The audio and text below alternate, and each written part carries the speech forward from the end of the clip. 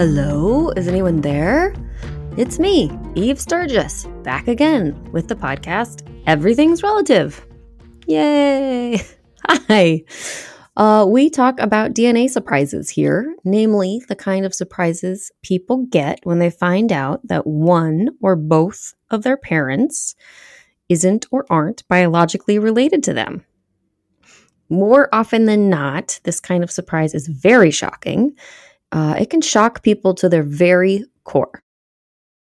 And I'm bringing it up because I was recently in a group of friends, and I have to say it had been like a while since I discussed it much with people who weren't familiar with the phenomenon. And I was reminded of how easy it is for people to say, well, your dad is still your dad, or biology doesn't mean anything when it comes to family. And so many of us have heard those things, and almost everyone has a story of someone saying one version of that or another. And of course, the people are always trying to be supportive and helpful. And it's not helpful. In fact, it often feels tone deaf or off base and can be interpreted as like dismissive or superficial. And if you related to this feeling because you've experienced this, I'm so sorry that happened. And if you are someone who has said this kind of thing and are hoping to better understand why those statements don't work, you have come to the right place. This podcast, Everything's Relative. And hey, thank you for putting in the effort to learn and do better. So much of that sentiment is true. Family is whoever you make it, and it's who raised you that matters, and your dad is still your dad. When someone is in the shock of their discovery, the comfort of these kind of ideas evaporate. And I think it's replaced with 1,000 questions about an entirely new reality of identity and understanding of who's who and what makes a person who they are. I don't really know how else to explain it without offering a zillion examples. But I'm not going to do that right now. Because that's what this whole podcast is. It's about navigating the shock of this shifting identity. So welcome, whatever the reason is for coming to this podcast. And while I'm on the topic of things not to say, I got an email from a listener who was unhappy with this podcast and with me. And I felt like she had an excellent point, so I'm going to talk about it here. So there is an episode back in season 3 called Circle Cousins. And in that episode, the guest mentions some cousins being related on their family tree, but she follows it up with a kind of offhanded comment like, but it's not like they were hillbilly cousins getting married or anything like that. And I laughed a little bit. So that's what happens in the podcast. But this listener who sent me a letter, she pointed out how many people in our community discover that they actually are from cousins or siblings or other incestuous matchups. And these people are likely suffering in silence. And because as open-minded as our MPE experience is, I think there's still stigma and prejudice about ideas like, quote unquote, kissing cousins or hillbillies and incest. And I'm not going to get into all the ways that these concepts are good or bad, theoretically or biologically. But I think the point is, like, let's not forget the myriad ways that people are suffering in the DNA discovery world. We know by now that each story has some commonalities, but also each one is also really unique. And people are brought into this world in all sorts of ways that you and I haven't even imagined yet. So let's just remember to think about that before you laugh, I laugh, we laugh, or make a joke about this kind of stuff. People are in all sorts of different places on their healing journey, and we need to be sensitive and aware of our own blind spots. So thank you, dear reader, for pointing that out and giving me something to think about. I hope I don't have any blind spots with today's guest. Matt reached out to me, like so many of you do, when he was still fresh in his discovery and had just found out about podcasts and other support resources on the internet. So he was kind of running around experiencing the sort of exciting validation of finding out there are so many people like him and experiencing the power of telling his own story. I think his story really exemplifies how complicated these situations can be and what kind of feelings about all sorts of things can come up when you discover your DNA is not what you thought it was. We had a very nice time together, and I'm just going to play it for you. Okay? All right. I'll be back in a bit. Okay. Great. Bye. Not bye. Hang around. So tell me it. I'm here. I'm listening. Yeah, I mean, this has all been pretty sudden as far as like finding community out there. I didn't know that there were a lot of people. In fact, when I found this out, I sat in a coffee shop before meeting my real family, like literally a couple of days. I'll get to that in a minute after I found out. And I couldn't find anything. Yeah. And this was just a few years ago. And I found some old articles from like the 90s where, late discovery adoptees were finding out about, their life. And I'm like, okay, well, this is going to be new and I'm navigating on my own. So let's do it, I think part of the problem, and you tell me if you agree or disagree, but for me, one of the problems is that because these concepts are not talked about or like acknowledged in general culture and the paradigm, we don't have the words for it. And so Googling, like I just found out I was adopted, surprise. Like, I don't know, like I wouldn't know how to, LDA, how would you know that there's like, oh, they call themselves LDAs and like, oh, there's a whole like language that that is not like familiar to our, like in our lexicon. Right. Yeah. And there just wasn't, I was looking for anything grasping like, hey, how do I handle this? And it's like, there was nothing out there. It was all for children's, how to tell for children. Yeah. How to tell your children they're adopted. Yeah. And it's like, yeah, a little late for that. I'm 45. Right. So yeah, I mean, it's been a journey, but I mean, it's cool because I met a woman who was like, oh yeah, I deal with that sometimes. I'm, kind of a therapist and you should check this out. So I checked this out. And then that led me to another thing, to the Celia Center.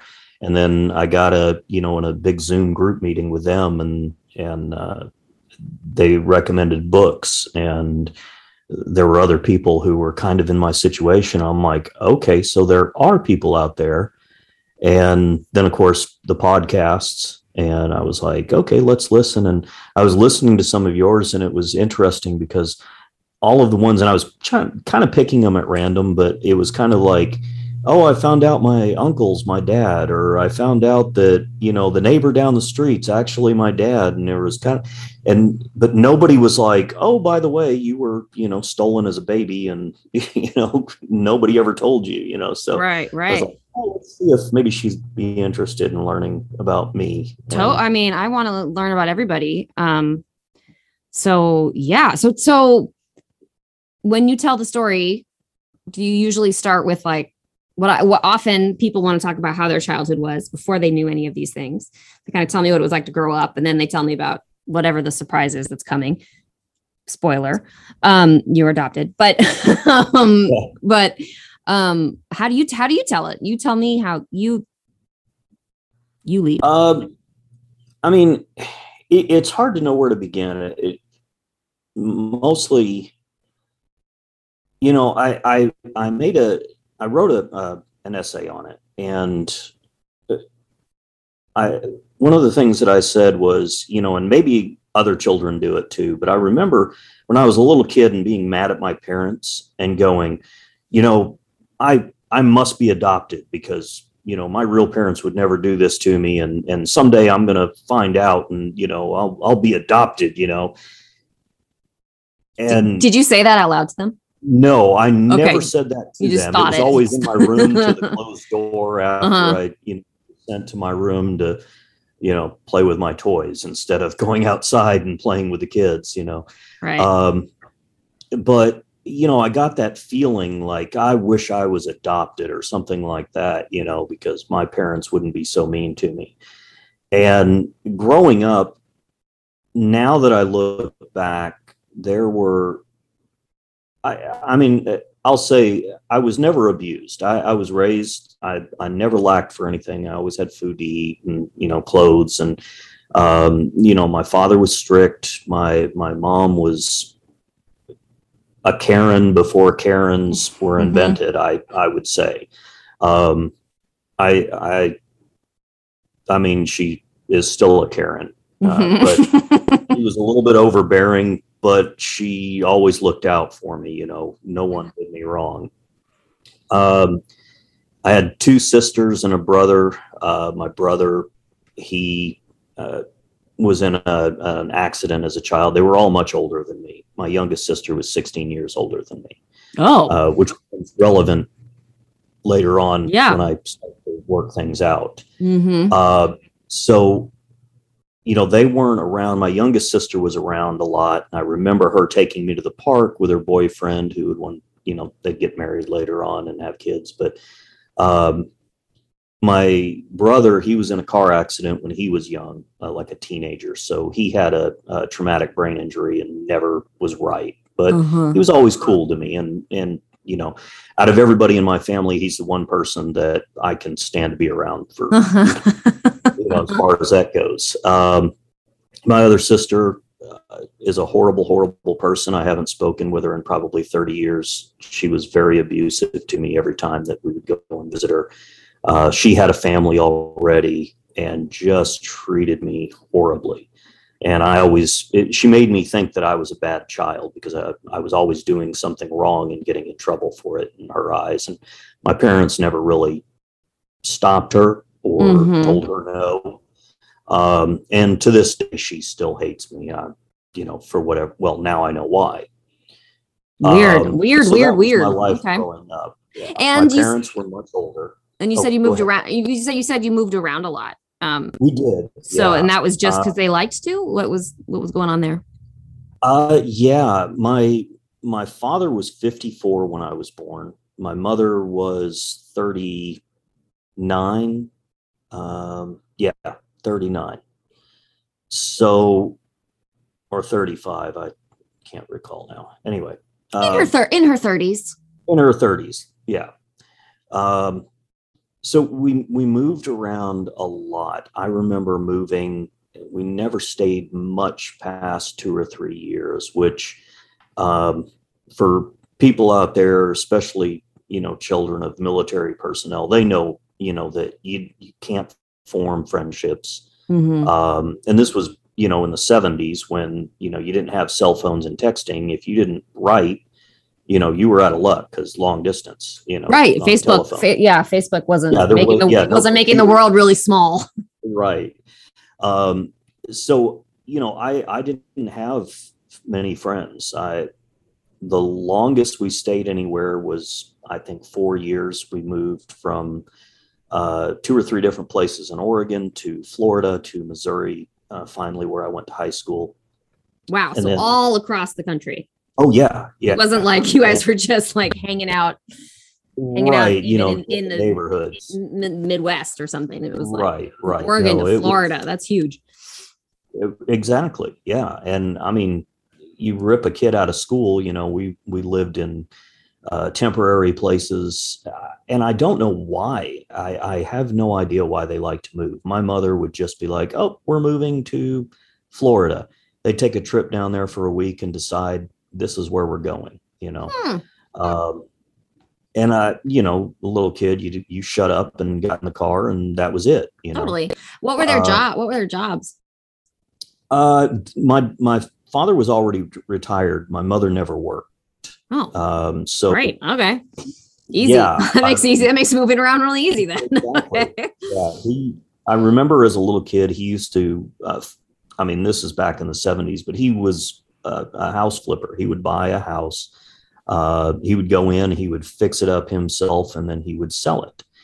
And that back then that wasn't a thing. It wasn't on TV. It wasn't, get rich quick. That was just what he did, because he had the skills to do it. So we did different things. When we moved to Missouri, we had cattle and other farm animals and things like that. And I am not a farm guy. No offense to kids who were, raised around it, but getting up at 5 a.m. to go feed cattle, that sucks. And, that's, and I don't do that. So, that was not a great experience. That's a pretty big transition to go from not being a real farmer to like real farm life. That's really huge. It's a huge shift. And when we moved to small town Missouri, where everybody knew everybody, and I'm the new kid, and I'm short. I was skinny as a kid. I'm 5'5" tall, and I think in high school I might have weighed 98 pounds. I was the 98-pound weakling. How tall did you say you were? You cut out. 5'6", 5.5. Okay, you're 5'6". You said 5.5. That's where it cut off. I was like, five and a what? Yeah, 5.5, 98 pounds. Yeah. So, and that was a lot of issue because my father was like almost 5'10", but he was a big guy. He was a boxer when he was young back in the 40s, and my mother was little. She's tiny, but my brother, he's like 6 foot tall. Right. So I'm this little kid, and that was one of the things that, I've pieced together, and some of the actual trauma is the responses that I got, to some of my questions about why I am like I am. Oh, I hate that for you. But yeah. And that's something that, that's one of those things, kids are cruel. You tease each other. But I was, teased and bullied, and I grew up and grew out of it, but it's still there. And sure, I despise being short. I despise it with a passion. And people are like, oh, well, you get used to it. No, you really don't. And life's tough when you're short. It really is. Sure. Tall people, and enjoy your life. Honestly, there's a lot of preconceived notions about short people, and that I've been through all of them. So, sorry, I'm rambling here. No, but you ramble away. This is all a part of it, right? Like being short wouldn't have been a thing if it made sense or whatever, like if there's something about it, it became a part of your identity, and then which is complicated further identity complications. And that's something that I learned later. I don't know that I would have been better for it, but I learned that my real family, they're all short for the most part. Most of them are short. And yeah, so not to get ahead of myself, but anyway, I grew up, when I was a little kid, there were two things that I wanted to be. One was a pilot, before I found out that I have a horrible, horrible fear of heights and flying. So that didn't really work out. But I also wanted to be a cop. From the time that I was 5 years old, I used to watch Chips on TV, original TV show. That's a pretty great gig they got. Oh yeah. Yeah. And I would see the California Highway Patrol when we drive down to California to see my parents' friends and, other family down there. And I remember getting into an argument with my dad that I was going to be the richest cop ever because I would arrest more people than everybody else. And he was like, son, it doesn't work that way. And I was like, yes, it does. You don't know. That's funny. I have a 6-year-old son, and I absolutely can imagine that conversation. And the way that little kids see the world, and that makes total sense that the more you do, the more money you make. Right. And unfortunately, that's not even close to how it works. So, But yeah, nobody else in my family. My dad was in World War II. He was drafted. Um, he was there for. I mean, it was late towards the end of the war, so it was like he was maybe uh, in like a year, before the war ended, and they tossed him right back out. Um, but I wanted to be military. I wanted to be a cop. Those were my things. I turned 16, joined the, I signed up for the military with my parents' permission. When I was 17, I graduated high school and I was out the door and in the military. And I spent 8 years in the military, and then I became a police officer and spent 19 years doing that before I couldn't take it anymore and retired. Nobody in my adoptive family was even close to that. No college educations. Most of them didn't graduate high school. So, no determination to better your life or to go any place or to see anything. And I wanted to go everywhere. I wanted to see everything. I wanted to learn, and I got to do a lot of really cool things over my career. Yeah. What branch in the military were you in? I was in the Air Force. Okay. So which is interesting. I mean, it's interesting thinking about being a pilot as a little one and then going, and yes, heights, yes, airplanes. I imagine you weren't a pilot, but it's interesting that you still sort of stuck with the theme. 98 pounds and 5.5 feet. People were telling me, yeah, it's probably best you go in the Air Force. You don't want to be in the Army, which is not true, because I, got better, got stronger, Right. But yeah, so I left. I had a career.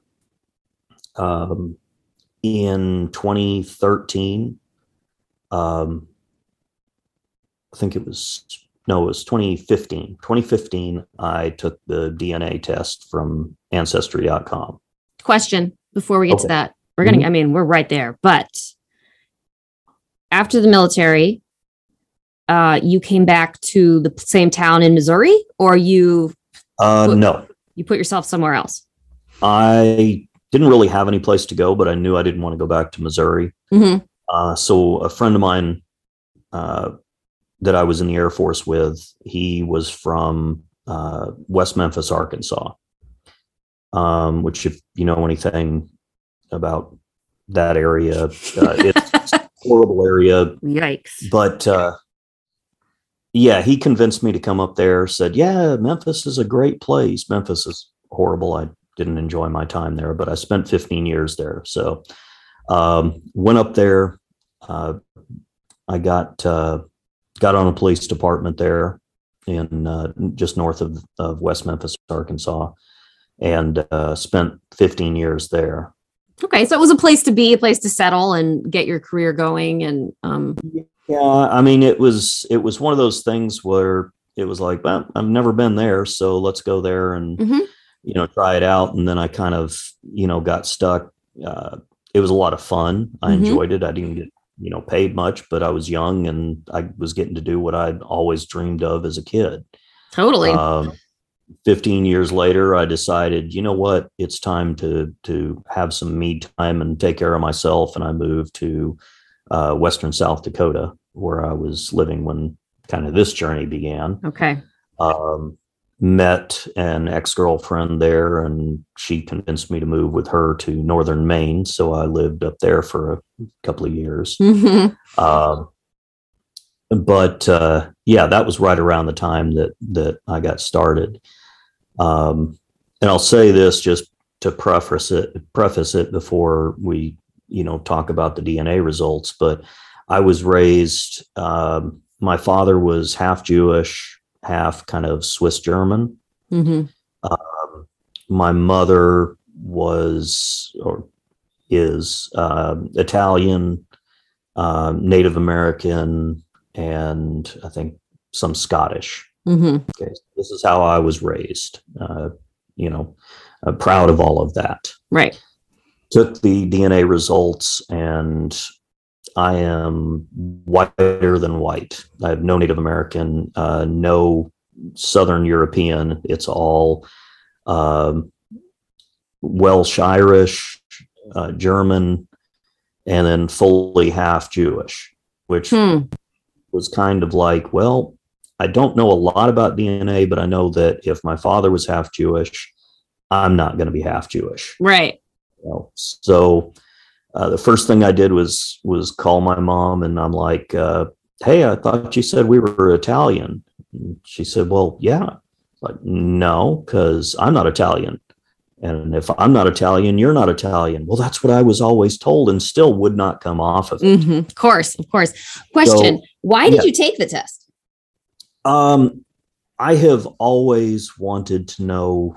I love history. So I've always wanted to know where my family was from. I wanted to know how far back we went, because my father's side is from New Hampshire and the Boston area, New Hampshire. They have a house that was built in 1790 that is just, ancient. So, yeah. Okay, yeah. I mean, even just saying, like, I'm a history guy. Like, I understand. Yeah, you love history. That makes.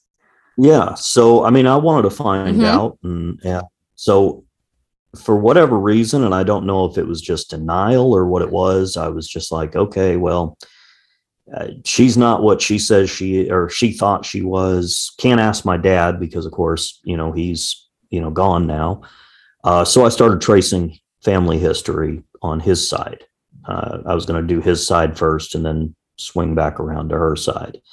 And I managed to find out a little bit of disturbing stuff. He had a whole family before us. He had a wife and kids. Your dad did? Yeah. Oh. I had a wife and kids in like the 30s and 40s.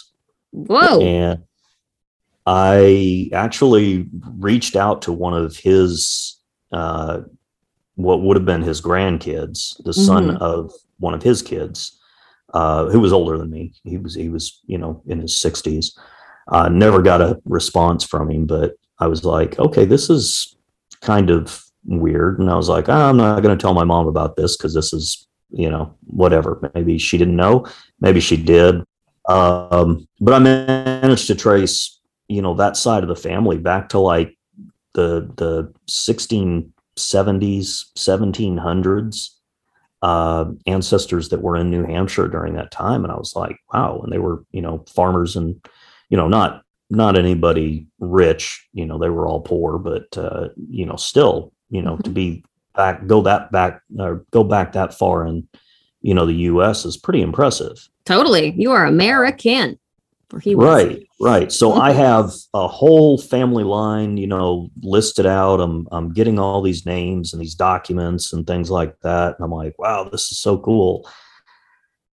And then I put that away for a little while. I was concentrating on work. I was kind of getting burned out. So I was like, you know what, I'm ready to go. I'm ready to leave law enforcement. And at that time, my ex, who was a surgeon, she was like, well, she was working remotely.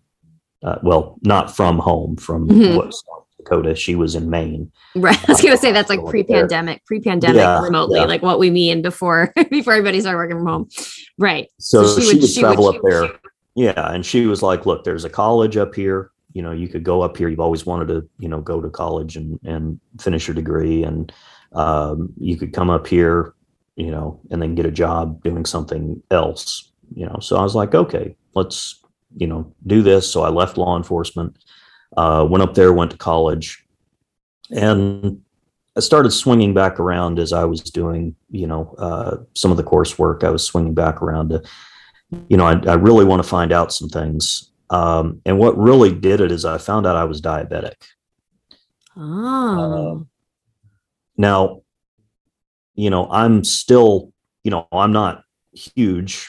I'm a small guy. I was 98 pounds, but I haven't gotten much bigger than that. I'm about 145 pounds, which is normal weight. So I was in decent shape, drank a lot of soda, ate a lot of sweets, things like that. But, nothing that, would cause me to just overtly be diabetic. It wasn't obvious. It wasn't like, Right, of course right. you're a diabetic. Yeah. Yeah, exactly. And they're like, well, this is all genetic. Mm. And I'd been told things like that before. High cholesterol, high blood pressure, all genetic, Hmm. because I always stayed in shape.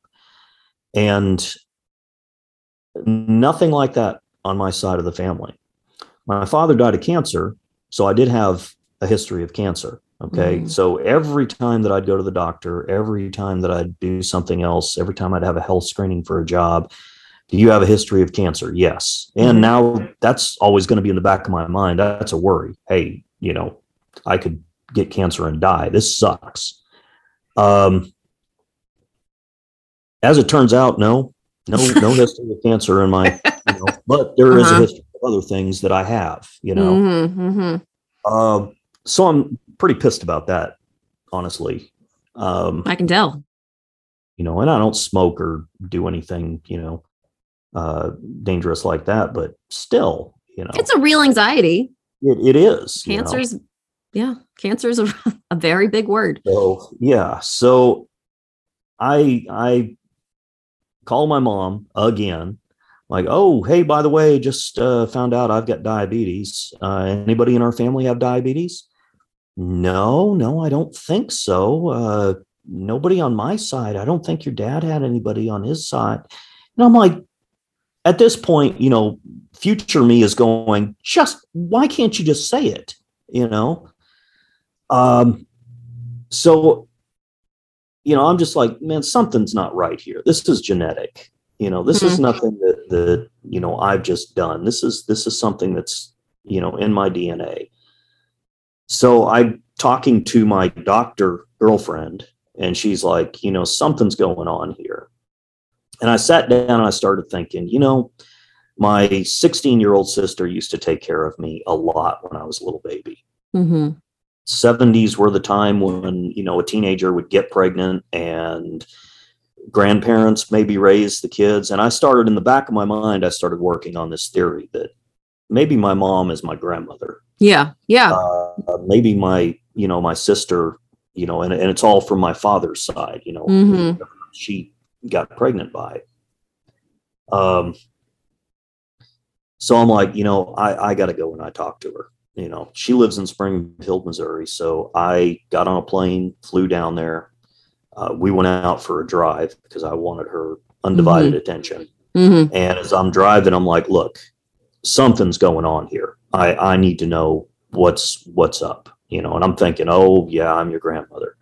Nope. Or I'm your mom. You thought she was going to say I'm your mom.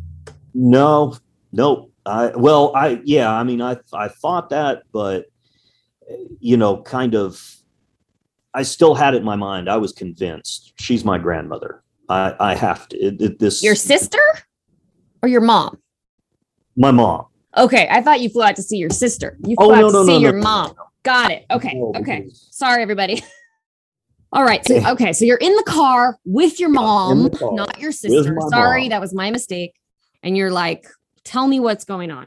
Yeah, tell me what's going on. So I'm thinking, yeah, I'm your grandma, something like that. She says, I'm not your mother. So there was only a little bit of a swerve there because we weren't going very fast. And I said, that's an amazing statement. Yeah. It's an amazing way to present the situation. Yeah. And I'm like, okay. And I just, let her finish. And she says, but your dad was your dad. Okay. And then she tells me, now remember, my dad was 54 when I was born. She says, your father cheated on me with an 18-year-old girl and got her pregnant. And my first thought was, he's 54, she's 18. So she then tells me the story. He got her pregnant. Her family was from California. Because we all lived in California, or they lived in California, in Los Angeles. And she said that they were very prominent. Her parents were like politicians, and they absolutely did not approve. And she had to give the baby up for adoption. And so we took you in, blah, blah, blah. They absolutely don't want you to ever contact them or find them. And I'm like, well, that's kind of a weird statement, you know. And I know what's coming is, you know, don't go looking for the truth, you know. Right. And I think part of it was, I think she thought that I would uh, suddenly leave her. Hmm. You know, you're not my mom. See ya. I mean, So I that's such a common anxiety, I think, that parents experience, that is what motivates that. Like, don't go looking. Is right, exactly. happens all And the time. Yeah. my first thought was, I was a police officer for 19 years. You're damn right. I'm going to go looking. But, you know, again, was he? So I drop her off at her house. I go back to my hotel room and I just had a freak out. I mean, just worst anxiety attack I've ever had, I think. Um, I was like, my first thought was, who even am I? Mm-hmm. Was I born on the day that I was born? Uh, is my name Matt? You know, is my name Matthew? No, it's not Jackson. Is it Matthew? You know, do I have, you know, other family? You know, what is going on here? Um, so I was like, you know what? I called my now ex, my Mm-hmm. girlfriend at the time, and she's like, you know, if we have to get a private investigator to you know, hunt things down, we'll do it.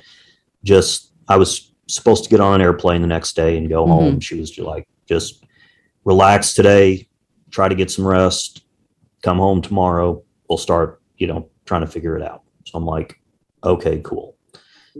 So that day, you know, I stayed the rest of the day. This was early afternoon. I stayed the rest of the day in my hotel room, and I remembered that probably 3 weeks before I got a message. You know, you always get on Ancestry, hey, you have a new relative, or you have, you know, I got an email that said you have a new message from so and so on Ancestry. And I thought, okay, whatever. You know, I looked at it, and she was like, my name is Kathy. Um, we're supposed to be first cousins. All my family is from Wisconsin, or originates in Wisconsin. Now we're in Omaha, and I'm like, I don't know anybody from these people. And I'm This thinking, doesn't make any sense. Yeah. yeah. And this was before, you know, I went Right. down and found out, you know, so I just put it out of my mind. Didn't even think about it. Well, now all of a sudden I'm like, wait a minute, maybe she knows who my mother is. So I write her this email, and I'm thinking, I'm just going to tell her the story that I got. You know, prominent politicians in California don't want me to find them, blah, blah, blah. Uh, um, you know, hey, do you have any idea what I could be talking about here? And so What an amazing email that must have been to get from for her, because right, she's like, yeah, like, hey, let's connect. We're from Wisconsin. And you're like, cool. Here's this like major drama I'm gonna send to you. yeah, Yeah. yeah. Here's this weird story. Yeah. Nothing. Yeah. Try not to judge, you know. Right. Right. Um, Instead, what I got the next morning, I woke up. She's an early riser, as it turns out. I tossed and turned, and Mm-hmm. probably about 6 o'clock, 6:30 in the morning, I look at my phone and I've got an email. Hey, you've got another message. So I'm Mm-hmm. like, okay. And she says, my name is Kathy. Hang on. Mm-hmm. Yeah. Take your time. Sorry. Damn, I thought I'd told the story enough that I was Mm-hmm. cool. No, Um, I mean, I think I mean, you know that this happens, but this stuff cuts really, really deep. It really, and emotions can come up when you just least expect it. No matter how rote the story is. yeah. So she writes me back and she says, my name is Kathy. I'm positive that I am your birth aunt. My shit. My sister had a child around the time you were born in California. My email is this. My phone number is this. Please call me. I'll answer any questions that you want to know. Wow. And I'm like, okay, so 24 hours ago, I didn't know what was going on. And now I have a link to, one of my birth parents. Like direct. That is, yeah. Yeah. Yeah. I mean, hey, no investigation needed. You're like, I'll put my fingerprint kit away. Right. I couldn't believe, how fortunate I was. Just like, wow, I only get to be anxious for 24 hours. Awesome. So I write her back and I'm like, yeah, okay, let's do this. I'm like, is it okay if I call? Because typing right now is insane. She was like, yeah. So I called her and she said, your mom was an 18-year-old hippie. She moved away from Omaha to, see the world, moved to California, got pregnant. She said that they'd been looking for me for about 30 years. Oh my God, Matt. That her mom had actually posted, or my mom, her mom, my real mother had actually posted on some old message boards, at the start of the internet. Some old message boards about adoptions. Hey, my name is Liz. I had a little boy named Matthew. If you're looking for me. She had no idea I didn't know that I was adopted. She assumed I just didn't want to talk to her. So this was 35 years. She convinced me, because I wasn't going to ask. Kathy convinced you? Kathy. Kathy convinced me that Liz, my mother, did want to talk to me, and I got to talk to her. So we chatted. Same day? Same day? Same day. Jesus Same day. Jesus Christ. Yeah, I know. Wow. Right? Yeah. It turns out. So here's Kathy lives in California. She was just happened to be home visiting her mom, my grandmother, and her two sisters, my two aunts, or my mom and my aunt. And she just decided, you know what? I'm going to stay an extra week. And this was like 4 days before I contacted her. I'm just going to stay an extra week. I feel like staying an extra week before I go home. And she got the message. She was right there staying with her sister. Oh my God. I can't handle this. So, wow. I mean, I'm just like, okay, so I'm going to talk to this person that is my real mother. So I talked to her. She tells me a little bit about what's going on. She's like, yeah, I think it was probably about 10 years ago, the last time that I spoke with your father. Oh my God. Oh my God. Yeah. You're still not even home. Are you in the hotel? You're in the hotel room? I'm in a hotel. Yes. Yeah. So like, you're not even with your girlfriend. You're just like solo experiencing as the world continues to just implode and spin in all sorts of different directions. I am literally pacing back and forth in about a 6-foot area in front of between the TV and the bed in my hotel room. Every now and again, walking over and looking out the window, and then walking back and forth some more. Just to double check the Missouri parking lot. Looks the same. Yeah. Yes. Yeah. So I'm like, okay, so now I have a living father. And a mother. And so I start getting a little bit of the story. Yep, she was 18. She met another hippie. And she gets pregnant. Well, she is ashamed to go home. She doesn't know what to do. She can't support me. Now, I'll say right now, I am not bitter in the least about being given up for adoption. Not bitter in the least about being adopted. I didn't come from an abusive home, with the exception of my sister, who was an asshole. So I'm not upset about any of that. Just about being lied to for so long and being kept from me. And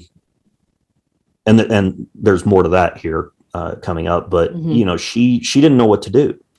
Well, her my father belonged to this shady church. And where were they? Los Angeles or San Francisco? Los Angeles, okay. Long Beach, actually. Okay, Beach. I was just trying to imagine like which hippie kind of crew they were sort of circling. Right. Okay. But he talked her into giving me up for adoption. And the story she got was it was this older couple. They had had 4 girls and had never had a boy, which was total bullshit. Mm-hmm. Well-to-do. They were going to put me in the best schools. I'd have a good education, which, was important to her.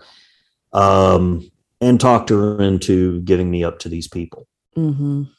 So at 2 days old, the day after I was born, my birth parents, or my birth mother, was still in the hospital, said goodbye, and I was whisked away from the hospital and taken directly to Oregon, where some shady doctor up there who was involved with this church, wrote out an affidavit of live birth, and, I was never going to be told.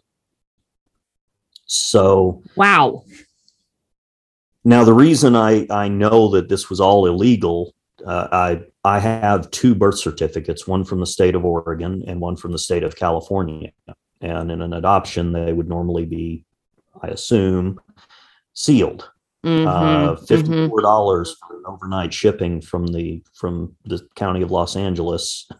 No problem. I have a certified birth certificate for Matthew Merrill. No middle name. So my mother did name me Matthew, but she didn't give me a middle name. And in her thinking, she said I was 18. Don't expect much, but I thought if someday I met some guy named Matthew and he didn't have a middle initial, I would know it was you. My God. That's so awesome. That is so sweet. And so like totally an 18-year-old's logic of like, I've got this figured out, like the best clue ever. But yeah, so I was given a middle name, after, I was taken up there, but, so yeah. So I got, I didn't get all of this so far, but I was, I talked to them and they said, well, when do you have to go home? And I was like, well, I'm getting ready to fly out. I was actually flying out Monday morning. I take that back. I was flying out first thing Monday morning, and they said, don't go. We'll come down and pick you up. So my aunt and my mother drove on Monday. I returned my rental car. They drove down from Omaha to Springfield, Missouri, and picked me up. I met them for the first time on a road trip going back to Omaha. Wow. Met my grandmother, who is pretty awesome. Met my other aunt, who is nice as could be. Her name is Karen, but she's not anything like a Karen. Poor thing. Yeah. Yeah. Poor. Yeah. I feel bad for her, but she is the least Karen person out there. So, I met 3 cousins, one of whom is adopted, and he's always known. And learned a whole bunch about, my family. My great uncle graduated West Point, became a pilot in Vietnam, retired, and then became a test pilot, which was awesome. My grandfather, he was career Army. He left as a colonel. I have a picture of him, and I look exactly like him. And I was told, all my life growing up that I resembled my father, and I didn't really. But you get to thinking that, Sure. Oh yeah, I do kind of look like my dad in this picture from an angle, No, as it turns out, I look, spitting image of my grandfather. It was scary to look at the picture, I was like, wow, learned a lot about my mother. She, has been to different places in the world. She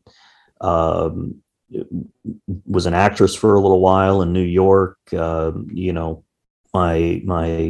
other aunt has lived in New Zealand. Her husband's from New Zealand. Now they live in California. My Aunt Karen, she, is a teacher, has a husband, has kids. I don't have any siblings.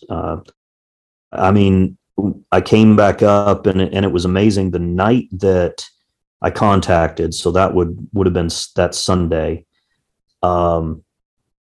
That night they actually had a party before I got there, celebrating that they found you. Yeah, that they found me. That it had been like 30 some years, and that they'd been looking, and it was my Aunt Kathy, the one that I initially was contacted by, that my mother had given up. But she talked her into like, hey, let me put my DNA on Ancestry and see if we get lucky. Yeah. And it was only because, Liz, my mom, agreed. She said, okay, just go ahead, whatever, that this happened. So. Wow. Yeah. That's the first time I think I've thought, I hate to admit it because it makes, I hope it doesn't make it sound shallow, but it's the first time I've thought really about what it's like on the other side for the people searching, and that you showing up would, for them, is like the end of this saga. Yeah. That's been happening. It's totally different. You're not even in the narrative, but it's been happening your whole life. Of course they celebrated. Yeah. Yeah. But what a trip to be the focus of a celebration you didn't know was, yeah, exactly. I mean, I was just like, they had a party. Woohoo. This is what happened. And I'm like, okay, but I spent a couple of days up there. They took me around. I met people. They were all so happy to see me. And then I flew back to Maine and kept in touch with them every day. Go ahead. No, I mean, I figured you're going to get to your mom. So, I mean, eventually, well, you I never told her. My mom, she finally figured it out, because being a Karen, she has the absolute worst timing on the planet. But it was another year, I guess. We actually came to Omaha for Thanksgiving that year, where I met, even more people. They knew I was a big Star. I'm a huge Star Wars fan. They knew I was a Star Wars fan, so they got this picture of a stormtrooper helmet on the front of a shirt, and said, "May the or Merrill Force be with you," because their last name is Merrill. Yeah. And then what was awesome was, and I felt a little bit bad, but they put our birth order on the back. So I was number one. You're number one. Yeah. And it knocked everybody else down a number. Yeah. I have pictures of all of us, all the cousins standing in line, with our birth order, and then, turned around. So so for a whole year, you are becoming sort of like enveloped and a part of and loved by and welcomed by this family, while your adoptive family doesn't even know this is happening. Right. Yeah. Right. So I'll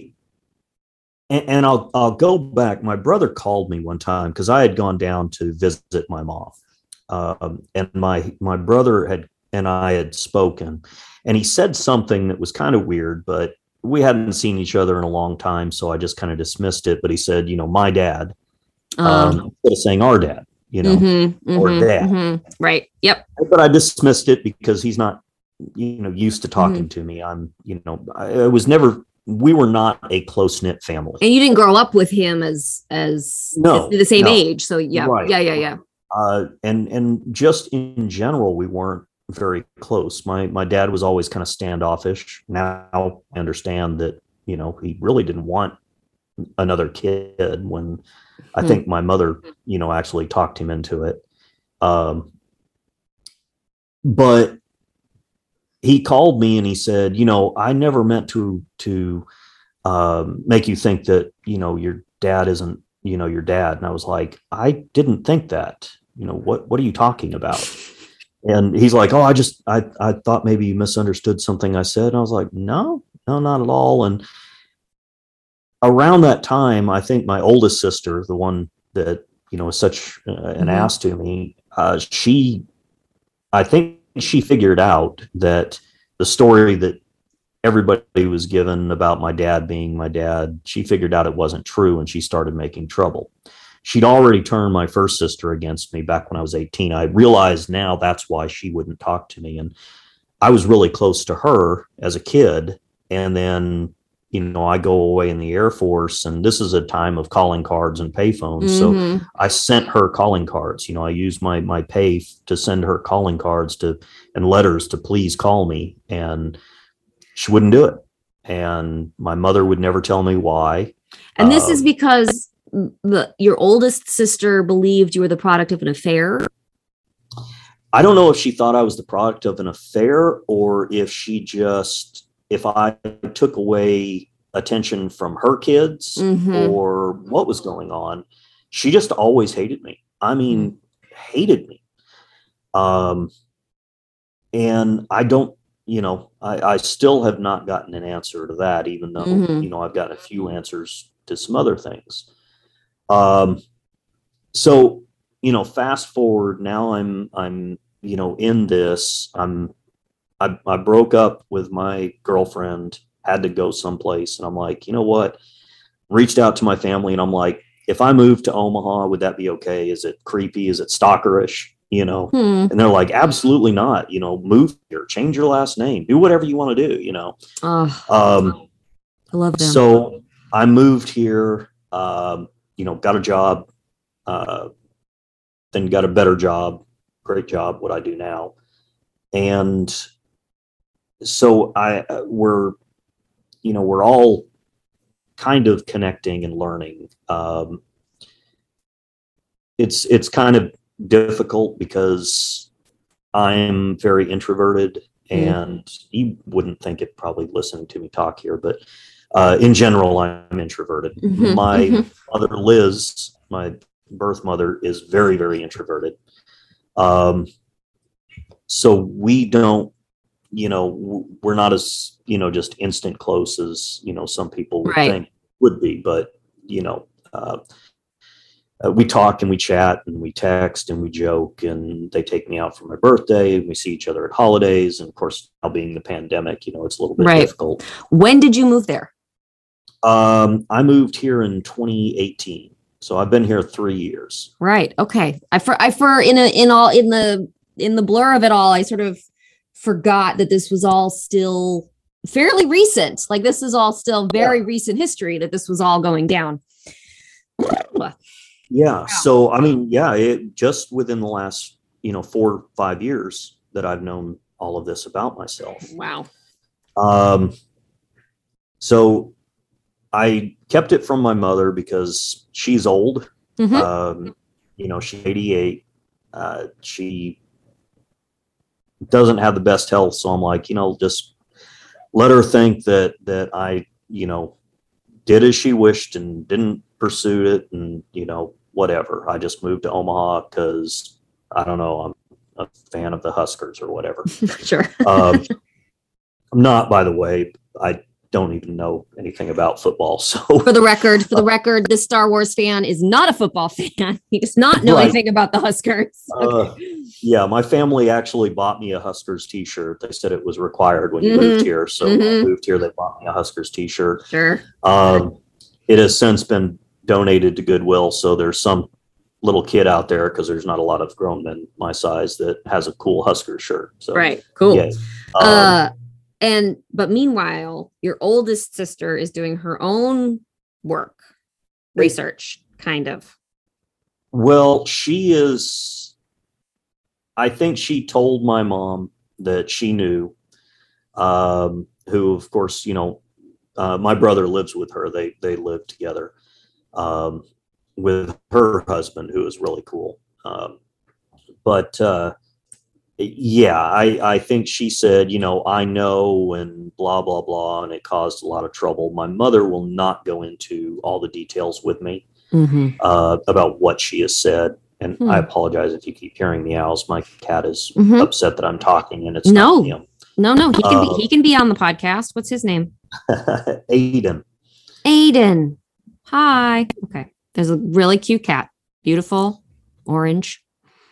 Uh okay. So all right. So your sister's starting shit Yeah. in her So, own way on her own time at the other right. camp. Right. So my mother calls me.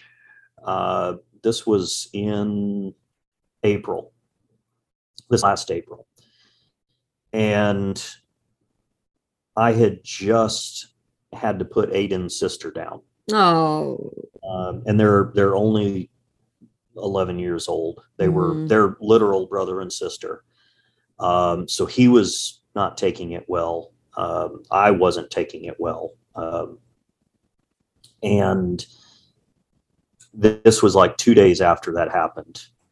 So I'm still pretty raw with that. And she Mm-hmm. calls me as I'm pulling in. I'd gone out to get something to eat, and I'm pulling in my parking space, and she calls, and she's like, "I have to tell you something." And I'm like, "What?" Well, everything that I said about your father isn't true. And I said, "No shit," and I just let loose, and I feel kind of bad. I was like, you have the absolute worst timing possible. I just had to put a cat down that has been with me for 10 years, and I am really upset right now.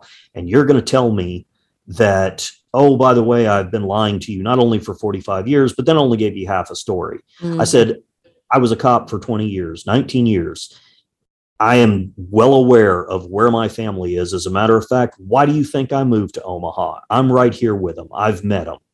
And she was like, "Oh, I had no idea." I was like, "Yeah, no kidding, because you didn't want to know, because you didn't want me to go out and see them." And um, so I mean, I just, was telling her all of this. And I was like, "Why now?" "Well, your sister called, and she was, saying all of this stuff. And, she's just being her. And as far as I'm concerned, you're my child, and she can be whatever she wants to be. I don't want anything to do with her anymore." And I'm like, Mm-hmm. "Okay, mom, whatever. I'm tired of all of this. I'm, you know, I'm really upset right now, period. And I don't need this, but just suffice it to say, I'm well aware of what happened and my family." Um, it did allow me, I called her, a couple of weeks later when I was feeling a little bit better, to get a little more of the story and go, "Well, how did you find me? How were you told?" And, just parse out a little bit more information about, how they met up. And it was all Mm-hmm. through this shady church again. Um, and I remember as a child going back down there and meeting these people who were church friends. And the whole time they knew that, I was this kid that was adopted from this, probably in their mind, some whore, Mm-hmm. uh, and I'm like, man, just, why didn't I know? And, that's, all these people that I met, all these people that my parents knew, that they took me around. And it was like this, they knew this secret that I was never, privy to. Mm-hmm. Um, and I know that, back then they were told, you don't tell the kids that they're adopted, it's bad and things like that. But uh, one of the things that I did learn while I was sitting in a coffee shop, waiting for, looking up the articles, that was the morning that Mm-hmm. I was waiting for my real mother and my aunt to come and pick me up. Um, I found an article from a guy, and he found out in the 90s. It was an old, Mm-hmm. I mean, like almost microfiche copy of this Mm-hmm. newspaper article I was on my phone. And he said something that has stuck with me. He said, "I have never known anything good to come of ignorance." Oh, or to come out of ignorance. Yeah.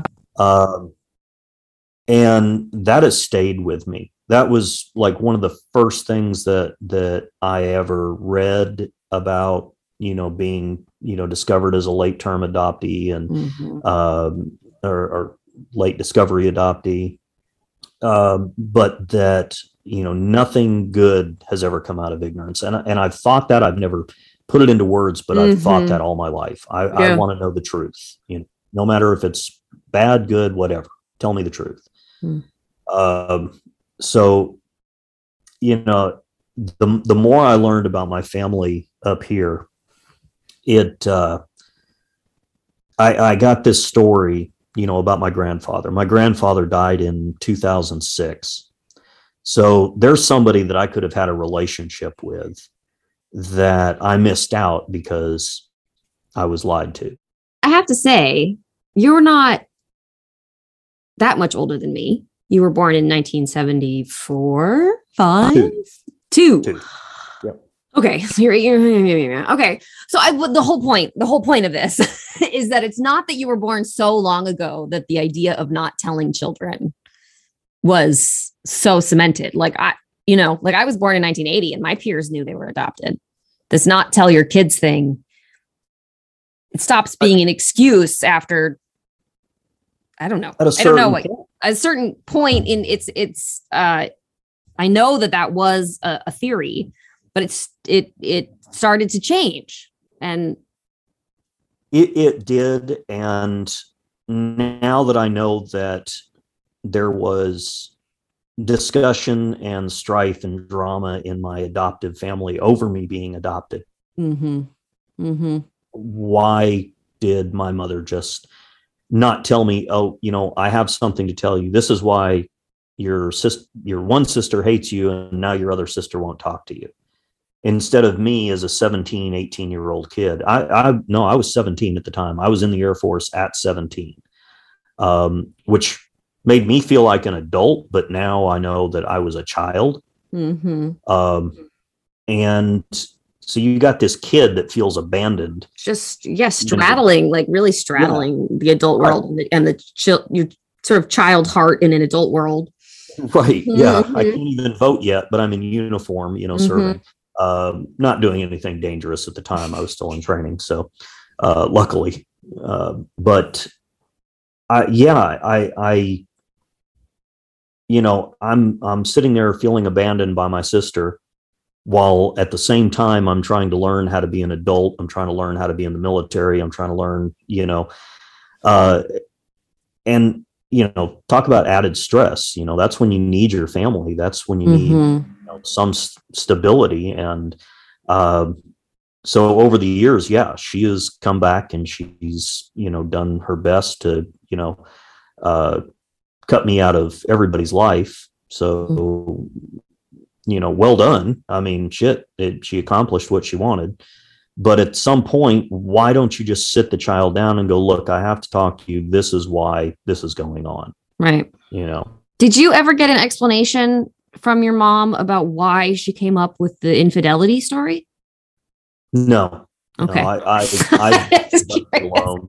The only thing that I can think of was, it's always somebody else's fault. And it also makes her the saint who takes you in. Oh, she stayed with this man for 35 years that, cheated on her all the time. And I don't know. I don't.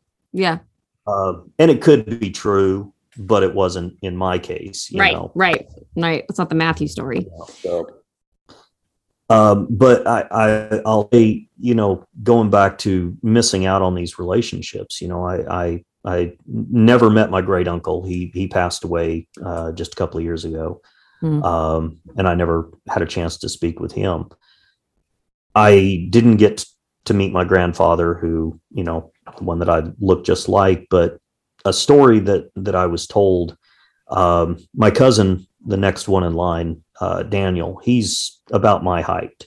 And at some point as a child, he was getting teased about, being short, and, it was really, hurting his feelings and things like that. And my grandfather got on the internet and printed out a list of all the famous people who were short, and then sat him down and gave him the list and talked about, all of the great things that, these short people have done. What I got was, well, your brother didn't hit a growth spurt until he was 12. Well, your brother didn't get a growth spurt until he was 13. Your brother didn't get a growth spurt until he was 16. And then it was 18. And by 18, well, I'm already out the door. So, well, I don't know what happened. And so I keep expecting as a child, I'm keep expecting someday I'm going to be taller, and then I won't get teased as much.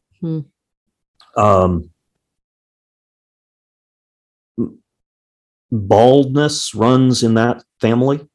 My father was bald. My brother lost his hair. My mother thins. I have a great head of hair. Yeah. Said for years it's the prettiest thing about me. I mean, I can still feather it. I mean, like straight out of the 80s feathering. Amazing. And I kept hearing my mother, I would mention it. Like, man, my hair doesn't look anything like this. Well, there's still time. You'll lose your hair.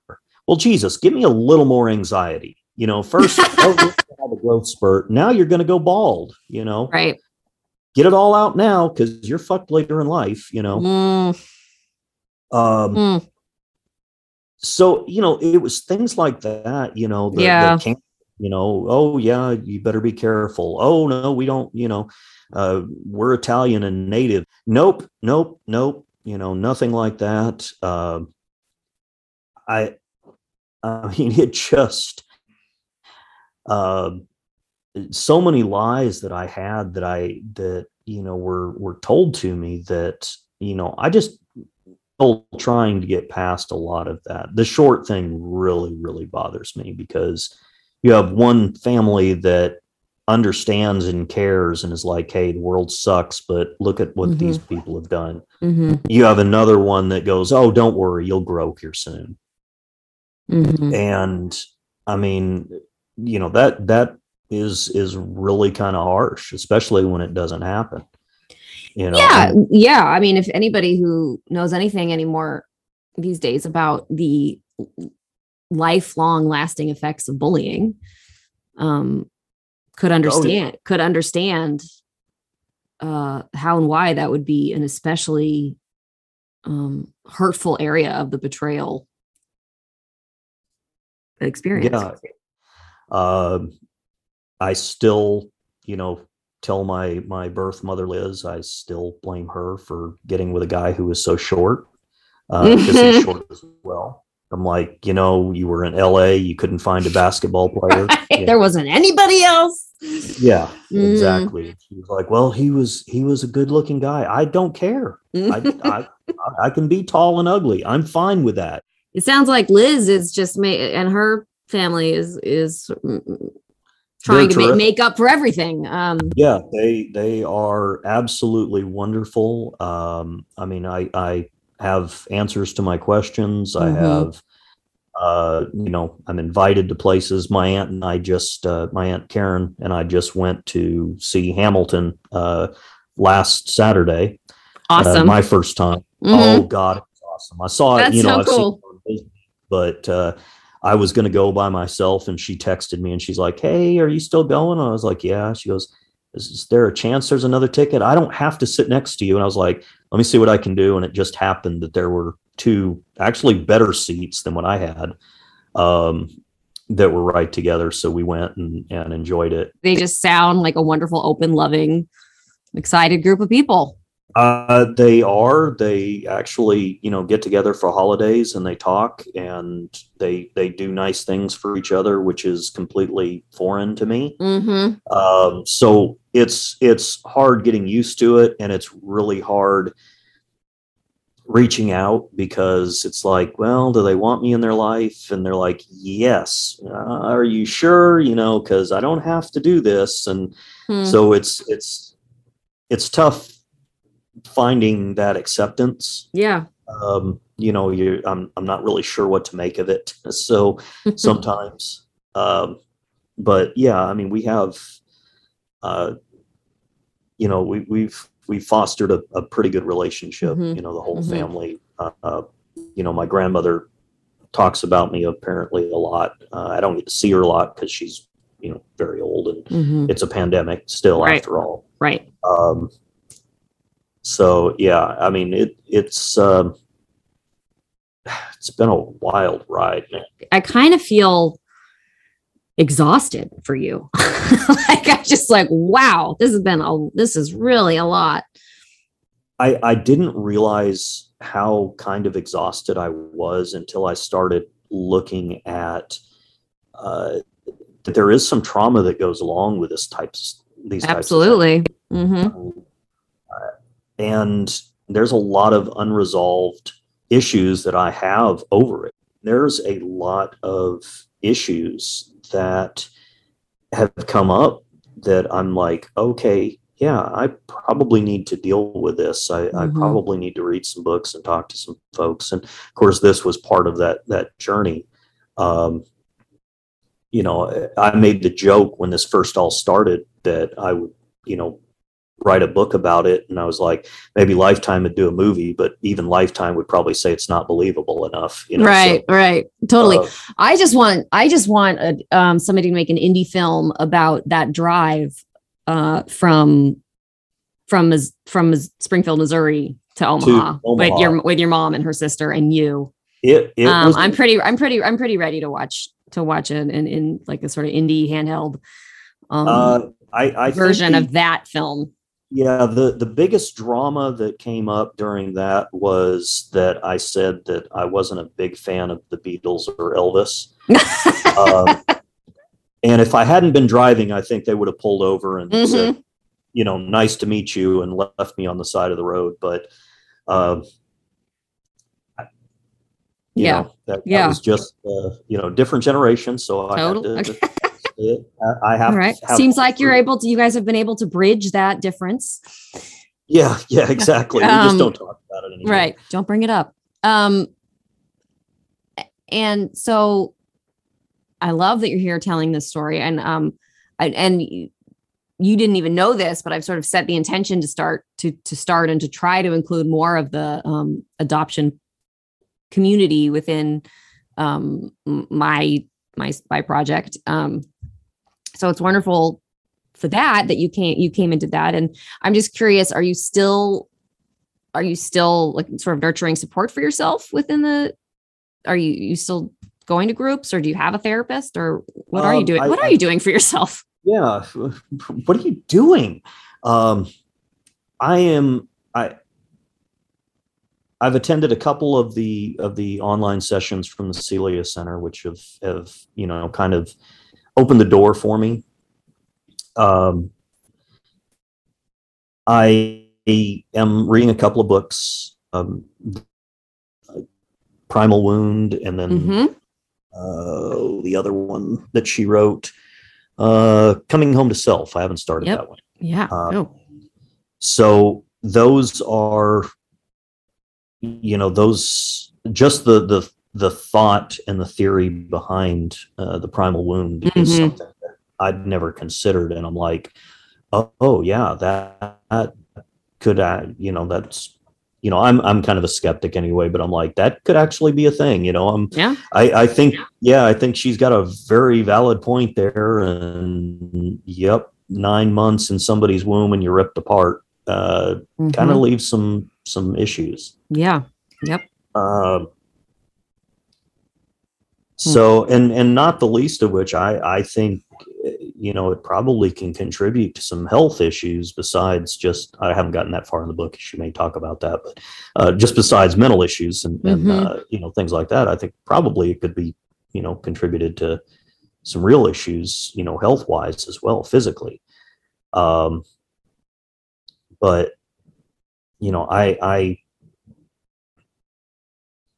I'm getting into it. It's slow. I'm not one that I find comfort in a lot of people to talk with. So, it's kind of, this is a big deal for me. And I'm not even thinking, I'm talking to you. I'm not even thinking about people listening later on and going, oh, what a weirdo, you know? So they won't think that. No one will think that. I don't know. I said I didn't like football or the Beatles, so that that may turn. Oh, this is we're a Star Wars house here in Los Angeles, nice. so yeah, I mean, like you are not. So. Good. So, I dressed up like a Jedi if I'd known that. But, that would have been amazing.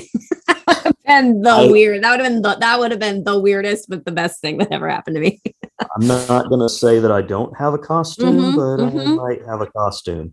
I didn't have any expectations when I asked what you were kind of doing for yourself. I just, but I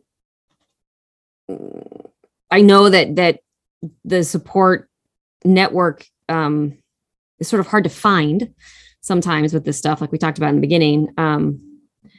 But it sounds like you're working at it. You're working towards it at your own pace and figuring out what you're comfortable with and what feels good and what you want. Yeah. Well, I mean, you also have to consider that there's probably not a lot of therapists out there that have any notion of, you know, this kind of topic. You know, it's kind of rare. So, you know, do I go to somebody and go, oh, this is my situation, and they're going, I haven't got a clue what to tell you, or, you know, right. So yeah, sure. I mean, yeah, I can understand that. Yeah, I mean, there's some websites, you know, out there, yours included, that have some, you know, resources on them, and they kind of all skirt around Omaha. So, right. You know, I was just about to say, like, there's definitely MPE therapists, but I bet they're few and far between in Omaha, to be honest, or in Nebraska. Right. Well, I'm glad you have found the resources you found. Do you have any advice for somebody that's fresh into the, like for an NPE that's just found out that they're not who they thought they were? Anything you wish you'd known before? I mean, I was pretty fortunate that everything happened for me quickly. So fast. Yeah. So, you know, I mean, I don't expect that everybody else is going to have that same, you know, experience as much as, you know, it made my head spin. But I would say, you know, ground yourself in who you are, not who your family is. You know, like me, I am a Star Wars fan. I surround myself with it. I watch movies. I love movies. I have my cat. That's who I am. I'm not like my family. So right. If you find out, you know, hey, I'm not who I thought I was, you look at yourself, you know, even if you're wondering if you can still rely on family. And if your family's been good to you, awesome. You know, I mean, don't, yeah. I mean, definitely, you know, take it with, you know, that, hey, at least I didn't get abused. And if you did get abused, then you at least know that, hey, they're dicks and maybe there's somebody better out there for me, you know? Sure. I think that's it's beautiful advice. Ground yourself in who you are. You are who you are, not who your family is. I think that's actually profound. Did you ever think about how Luke Skywalker is an NPE and how you love those movies? You know, I never, even to this very second, I never really put that together. It's like, maybe you knew deep down inside somewhere there was like a connection. I mean, he always knew that he was adopted, you know? Yeah. So, I mean, well, raised by his aunt and uncle. Right. But yeah, that's awesome. I never even thought of that. That is so cool, you know? I mean, it kind of puts me into perspective. At least I wasn't hanging off some big tower, you know, when I found out who my parents were. Totally. At least your dad, yeah, like totally. Like your bio dad is like annoying and Baptist and evangelical, but at least he's not this like evil overlord over the whole galaxy. Wow. No, that's awesome. Matt, this was so awesome. I'm so glad that you got to talk to me. I'm so glad we got to connect so soon. And thank you for your like vulnerability and willingness to share your journey. It's that you're even still on. You were on and you are on. I'm so glad you had the instinct that sharing it would be beneficial, not only to you, but I think it will be good for everybody to hear. I mean, telling it for myself and getting it out there and being able to go back later and listen to this and going, I mean, I'm sure I'm going to, critique myself harshly, but it does help. It makes me feel better to actually tell other people. And it's like,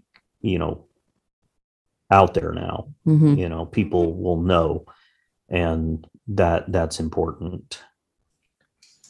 Yeah. Yep. Good. And I hope, God, I just want or look forward to the day that the information about the damage that the secrets do just gets out. I just look forward to a day when everybody knows that. Nobody would, and people, I look forward to the day when people are like, of course I wouldn't lie to my kid. I don't know if that's happening, but if that's coming, but I wish the information would spread further and faster. Yeah, that would be awesome. Thank you so much. No, I really appreciate it. That this is the first podcast I've ever done, so it's kind of cool. Good. I know there's a lot of them out there now, but I'm like, hey, I did a podcast. I did a thing. Yeah, you totally did a thing. You did a thing. You were great. I would never have known it was your first time.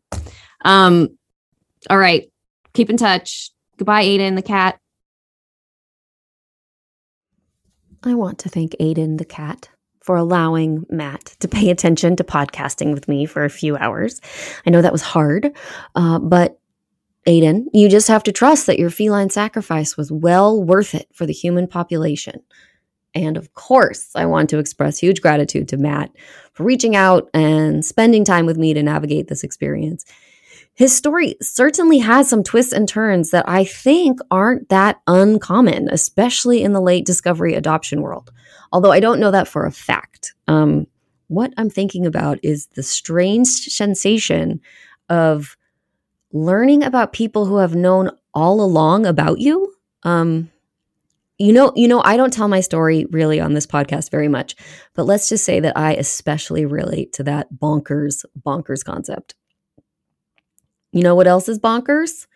We've come to the end of another episode, and this is the part where I tell you to follow me on social media at Everything's Relative Podcast. Please support me on Patreon for as little or as much as you'd like. I'll give you goodies and invite you to special things. If you have a story, a question, a complaint, a compliment, or anything else you want to connect about, please email me, eve@everythingsrelativepodcast.com. Review my podcast on your listening platform. Give me some star reviews and hammer out a sentence or two. And come back next week. I'll be here with more to talk about. Thanks for listening. Bye-bye. Don't forget to let the dog out before you go to bed. Everything's Relative with Eve Sturgis is produced by Eve Sturgis and Kaylin Egan and edited by Joy Rumo. Logo designed by Ivy McNally, and music is used with permission from Goodbye the Band. Eve is a licensed psychotherapist, but her podcast episodes are not therapy sessions.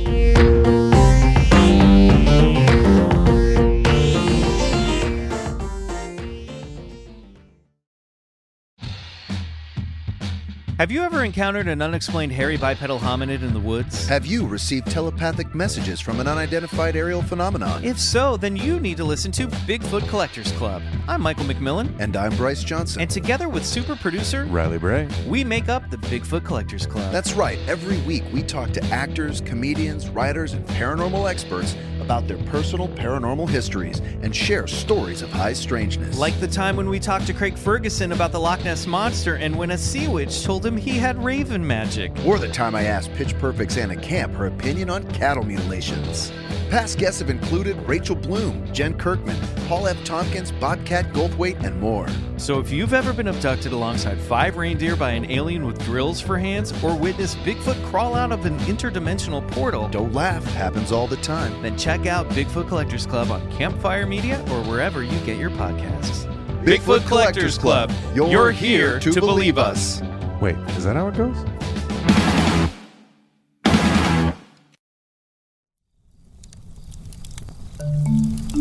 Campfire.